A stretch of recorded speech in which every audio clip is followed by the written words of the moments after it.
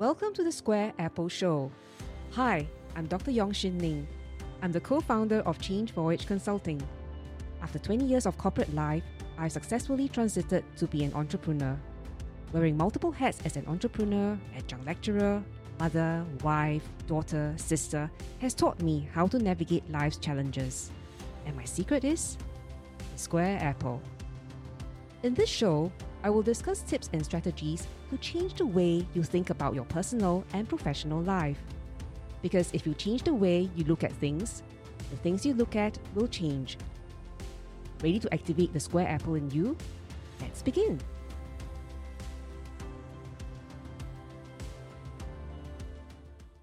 Hi, I'm Shin Ning. Welcome to the Square Apple Show. Today, I'm going to share about my experience being challenged by a client on my subject matter expertise. I will share why this is a very valuable and precious experience for me and why I should embrace it and even proactively seek it even though the truth hurts. So if you're an expert in your field but have just been told that you suck and you're feeling really down, this podcast is for you. Let me first share my story of how someone kicked my ass and woke me up. A couple of years back, I took on a client as part of the university course I'm teaching. This client is a raw food wholesaler and they were looking at how to break into the retail market. At that time, I had been teaching this course for about 2 years and I felt that I had a well-oiled engine in guiding the students to develop an innovative yet practical solution for the client. However, during the midterm presentation, the client didn't think that the students that I coached were as great as I think they were. He used words like gimmicky, no longevity, short-term, tacky, not scalable to describe the solutions. The students were shocked at the feedback. So was I. The client isn't a nasty person. He was just giving a frank feedback that the solutions were being innovative just for the sake of it. So while it looked fancy on the PowerPoint slides, the businesses would never take it up because the impact just does not justify the investment on it. Even though his feedback was addressing the students' presentation, I felt very affected because the students were acting under my guidance. In a way, I felt that all his comments were targeted at me. That triggered me to think very deeply about whether his comments were actually valid. Let me just pause here for a while and take a step back to talk about the insights I got from this episode. I'll come back to the ending of the story later. What this episode has taught me is that it's painful when someone tells us we suck. The sting feels very much worse when we are already in a senior position or we are known to be experts in this field. At a certain level, we don't get much direct feedback firstly because people think you are good because of the halo effect. Many people would think, oh, you must be good to get this far in a company. Secondly, even if they found out that you're not that good, they would be too polite to call you out because of your seniority. So what happens is that you will continue wearing your emperor's new clothes, clothed in delusion, thinking you're very good when actually you're not. But what's the implications of wearing the emperor's new clothes? You will gradually stagnate in whatever you do because you keep doing the wrong things very well and no one tells you that it's wrong. The world moves very fast. When I started working, email was a new thing to us. Now, my kids ask me how did my teachers communicate with me if there were no email, and I said there's such a thing called the notice board. When I started working, systems were largely developed using sequential waterfall model, and it took a year or so for people to see what the system looks like. And very often, it doesn't look very much like what they had provided requirements for. Now, people get the system instantly for simple software. If not, people get it incrementally in cycles of 2 to 3 months. So how can you proactively check whether you are wearing Emperor's new clothes? Firstly, embrace criticisms. Well, allow yourself to mope and then steel yourself to analyze the feedback objectively. We'll have to separate the sound from the noise and reflect on what needs to change. Sometimes it's not obvious because it may be context specific. It may be just that person. We don't know.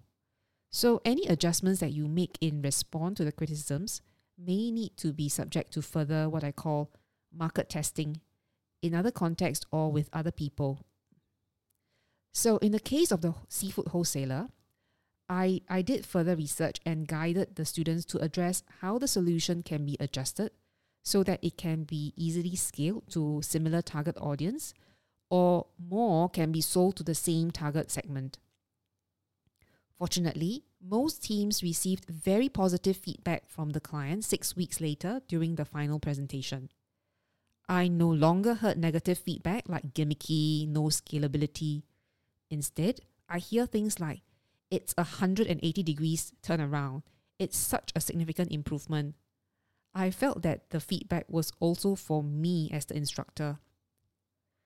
Many months later, I texted this client and I thanked him for giving the students such blunt feedback and that he had positive impact on me and what I teach. Of course, the client said that he didn't do anything for me and that I was already such a great teacher. But he did. He showed me the mirror in which I saw my emperor's new clothes. Secondly, what you can do is to find a teacher. If you waited around and there isn't anyone to show you that magic mirror, then I suggest you get a teacher who can do that job. Last year, I signed up with Janisha for a business mentoring program as I wanted to repivot my business model. Frankly, I was a little skeptical in the beginning whether she could deliver what I was looking out for. After all, I'm a teacher in business models. Well, she delivered beyond my expectations, and that's a story for another day. As a business coach, she was brutally honest to the extent that it sometimes hurts. For every problem that she points out about my business or myself, it hurts, and there's a strong urge to refute. It's really a test on my ego because the work that she's commenting on is like my life. But after I get over the initial anger and take a step back, I have a few realizations.